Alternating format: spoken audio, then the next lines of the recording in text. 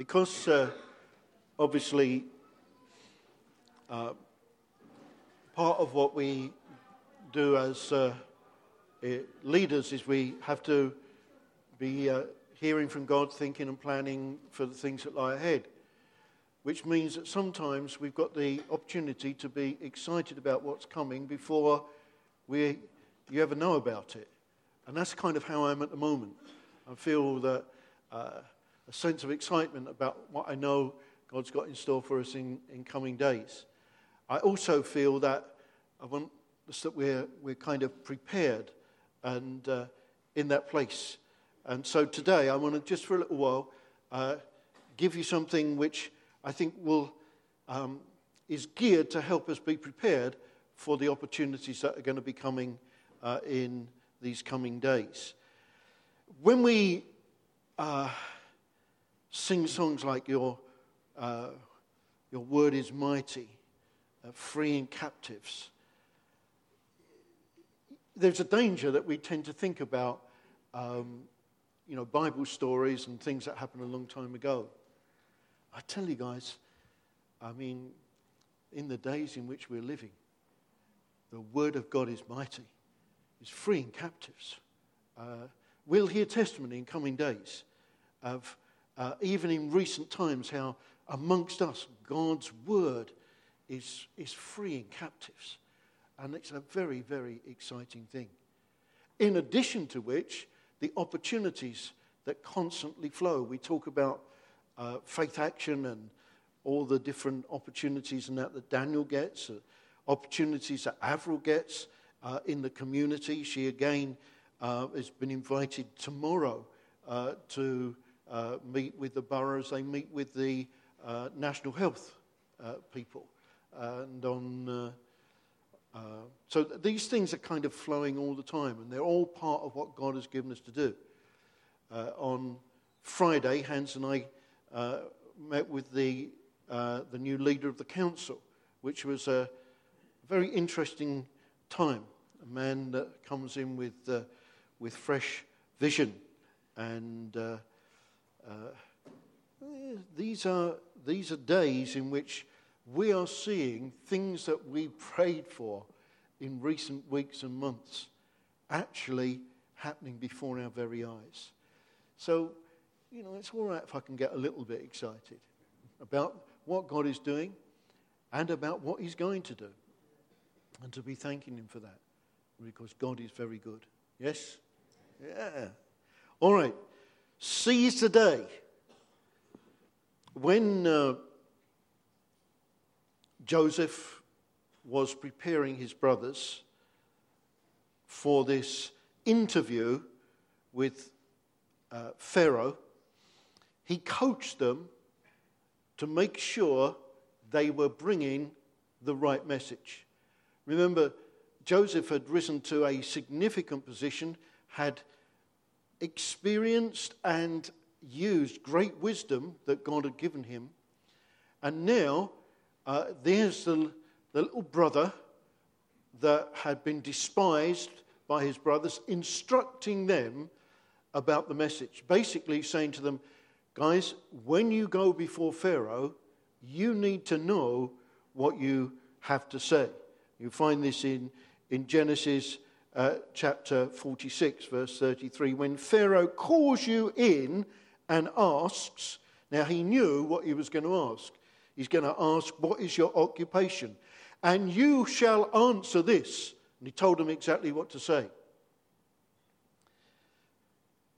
When we have these opportunities, now it's not just opportunities with somebody, some member of parliament or government, minister or Health England or leader of the council.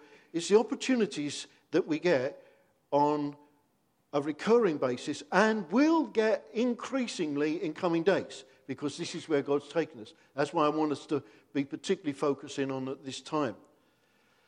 We need to know what our message is. We need to know the words that we have to speak. And there's two ways in which we know that. Number one is basically because we have waited on God, prepared, been instructed, whatever it may be beforehand, so that we've got that particular thing. We know what it is to say. Now, we're going to be working some more on that in coming days as we look at vision and future and so on and so forth. But do you know what to say when you have that opportunity? When, what was it? Who came in my house the other day? Oh, the alarm man. And just got talking.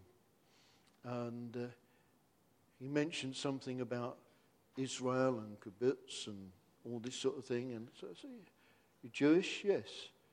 "But I'm not religious." "Oh, what a great opening." "Neither am I. But I got a message."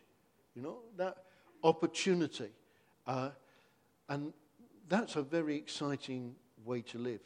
It's not just churning out the 4 spiritual laws or something like that. It's about, just as Jesus did at that time, knowing what it is. Now, we have to have an understanding of what we're carrying. And clearly, Joseph's brothers were instructed, get your act together. Know what it is you want to communicate. I don't want to communicate about church, because then I've got to communicate, unless I'm using it specifically, because then it gives me a lot of opportunity to communicate how different we are. But, you know, sometimes that's not the way. I don't want to be too closely identified as Christian. Because that covers a multitude of sins. Yeah. Oh, what I like is the idea of saying I know God personally. I'm a follower of Jesus. I know him. He talks with me, walks with me. So we need to give a little bit of thought and time so that we're prepared with our message. What you can't do, just think about these brothers coming in. Just go, wow, well, I've never been in a place like this before. Oh, look at this. Wow. Completely taken up by the external circumstances of the situation. No. We go in to all these conversations and all these situations with humility. But recognizing in humility, God has given us the power to be the greater. That we carry something very important. We carry the Word of God into these situations. And I don't really want to be taken up by the externals of this great place or who I am meeting or so on and so forth. Now, of course it doesn't say this, but I'm just wondering, how would they have felt? I wonder if he knows what we did in the past. I wonder, because he's pretty keen on Joseph, I wonder if he knows what we did to him in the past. In other words, is our dark secret going to be exposed and used in this place? That kind of undermining thing. What if something comes? Somebody said to me the other day, yes, you wonder whatever the next question's going to be. I said, you know what? I never do. I don't wonder what the next question's going to be, because we're bringing the word of the Lord.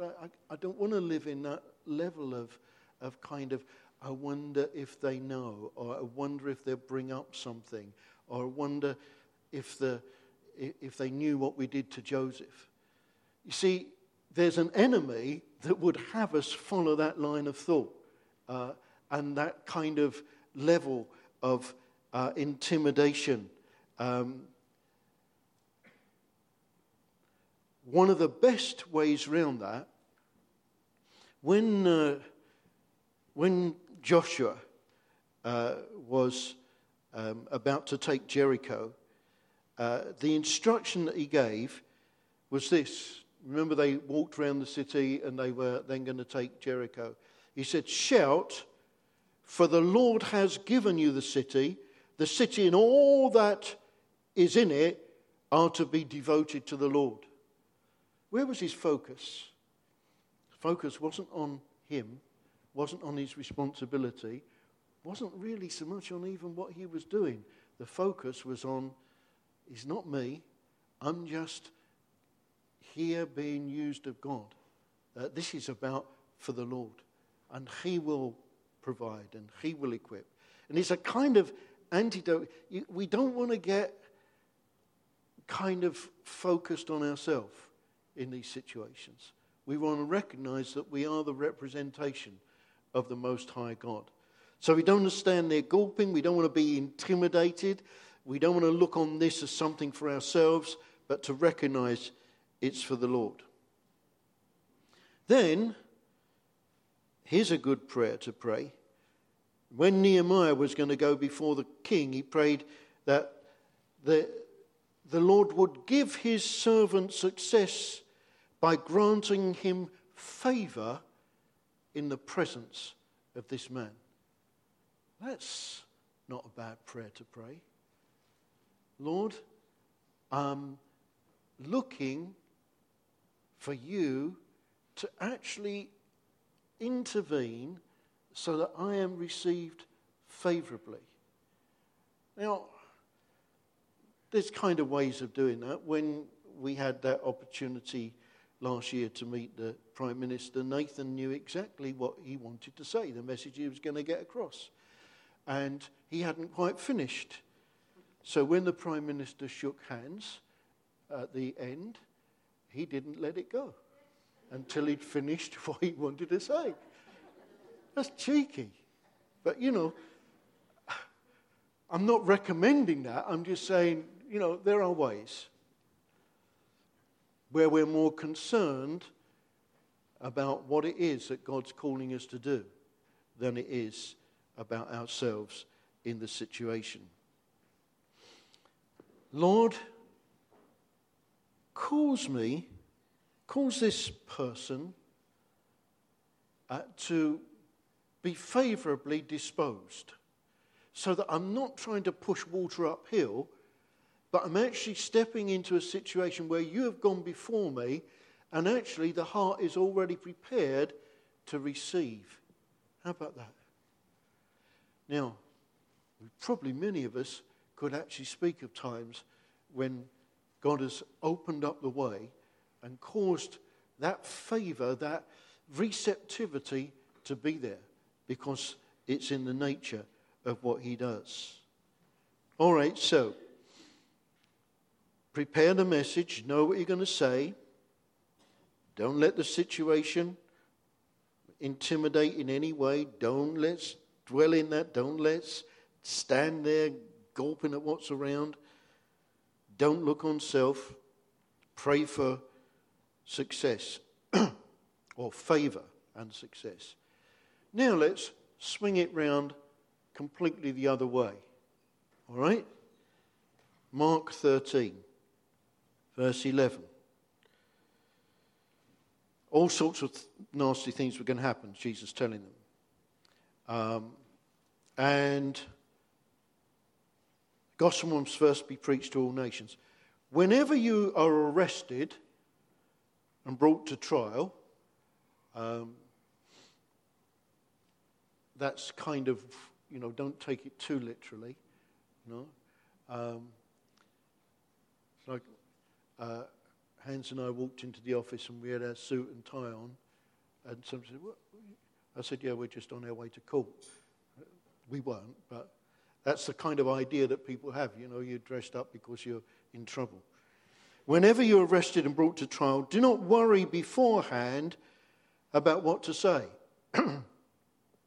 Wasn't it? That's just the opposite of what we've just said. Yeah? Interesting, isn't it? Yeah. Now then, because we're grown-ups, we can hold yes and we can hold yes. Yeah? No excuse for not knowing what it is.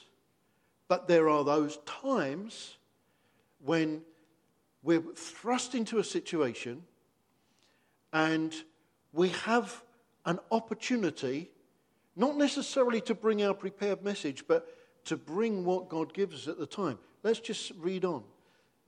Do not worry beforehand about what to say. Just say whatever is given you at the time. For it is not you speaking, but the Holy Spirit. Now we know God goes before us. We know that it's right to know what we're going to say. We know it's right to ask for that we be received favourably. But there's also this other place where we don't need to worry about it. We're suddenly given an opportunity and we can expect that God will enable and equip us. For it's not you, it's the Holy Spirit. Don't worry beforehand about what to say. Just say whatever is given you at the time. For it's not you speaking, but the Holy Spirit. Just imagine that. You're in a situation. Perhaps the boss calls you. Yeah? It's like that time I've told you about before when I got this big break promotion to be the assistant to the senior partner when I was stockbroking. And the instruction they gave me was he's a very bombastic, kind of blustering sort of person, and he wants to only say a thing once. He will say it very quickly, and you're to get it the first time and do it without question. And that's how he operated. And until the day when he said to me, when I said I was such and such clients on the phone, and he said, "I'll tell her I'm not here." Moment of decision. Not actually a moment to work out a lot of kind of convoluted answer. I said, "No, I can't do that. It's against my principle." And there was silence. This noisy, blustering person, just completely silent. Nothing was said. I thought, well, that's that job. That's done with that. Until months later, when there was a dispute between the two parts of the partnership, and they called me, and they said, because it was something that I was aware of both sides, they said, "Come and tell me, we know that you don't lie." The word had gone round the partnership. It must have been talked about, and that's came. So, did I think about it? No. It was that moment, and often Avril's come back from meetings, and I know she's anointed to blag and all that sort of thing, but basically,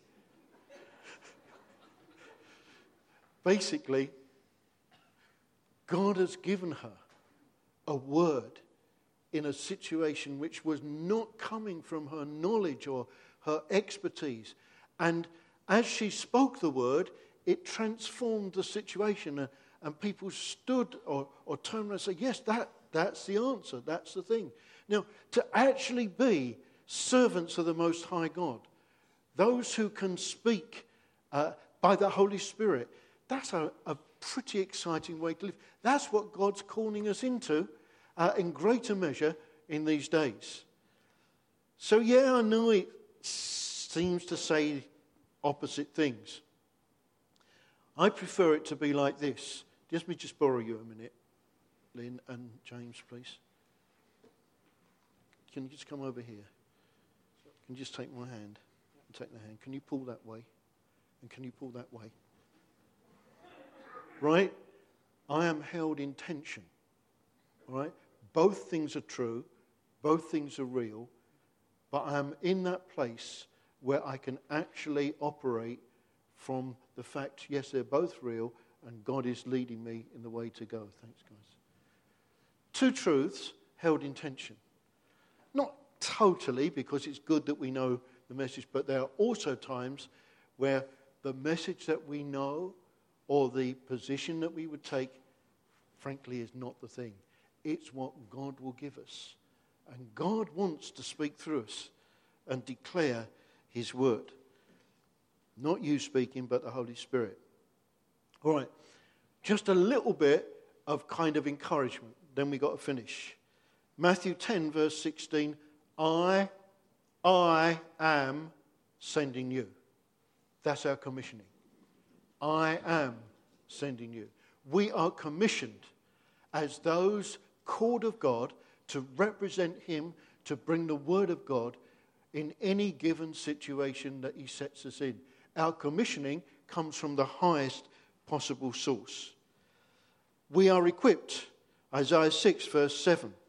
That anointing, remember that kind of picture of anointing the lips with the live coals from the altar, that sense of everything that would otherwise be a problem blotted out.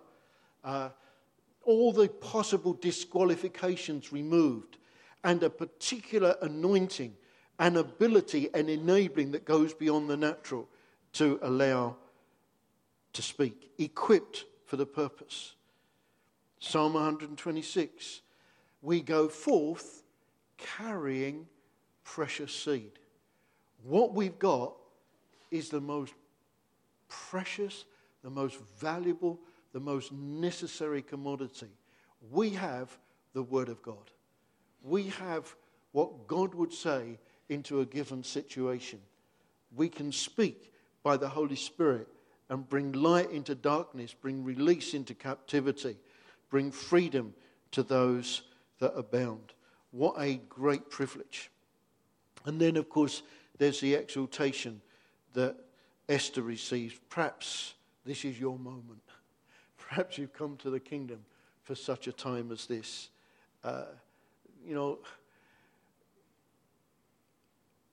If we really believe that God has placed his love upon us, chosen us, set us free, empowered us, called us to be representatives of him, then indeed we have come to the kingdom for such a time as this. Of course, we need to walk in a way that is credible. You can't be living a life that's contrary to the very thing you're saying. Otherwise, I can't hear your words because your actions are screaming too loud. So we have to walk in a way that's credible. And we've talked much about that. Credible to the one who sends us so that we're ready in our moment. And here's the good news. You might never get noticed. You might be forgotten. You might just be a little link in the chain. Remember the feeding of the 5,000? We talk about a boy who gave his lunch. I don't know his name. But here we are, we're still talking about somebody that was nameless, who was used in the purpose of God, in the moment of God, because he was willing to respond to what Jesus wanted at that time. What about the guys that lowered their friend into the presence of Jesus so that he was healed? Do you know their names? No idea. But used in a moment of time. Insignificant in themselves, but used in the mighty purpose of God. What about the servants that filled the water pots for the changing the water into wine in that wedding, Canaan? Don't know who the heck they are. But used because they were, at that point in time, prepared to do what they were given. I love that story about Jonathan and his armor bearer, where they went up to attack the enemy with the encouragement that Jonathan gave, perhaps God will help us. I mean, you're going up against an overwhelming force.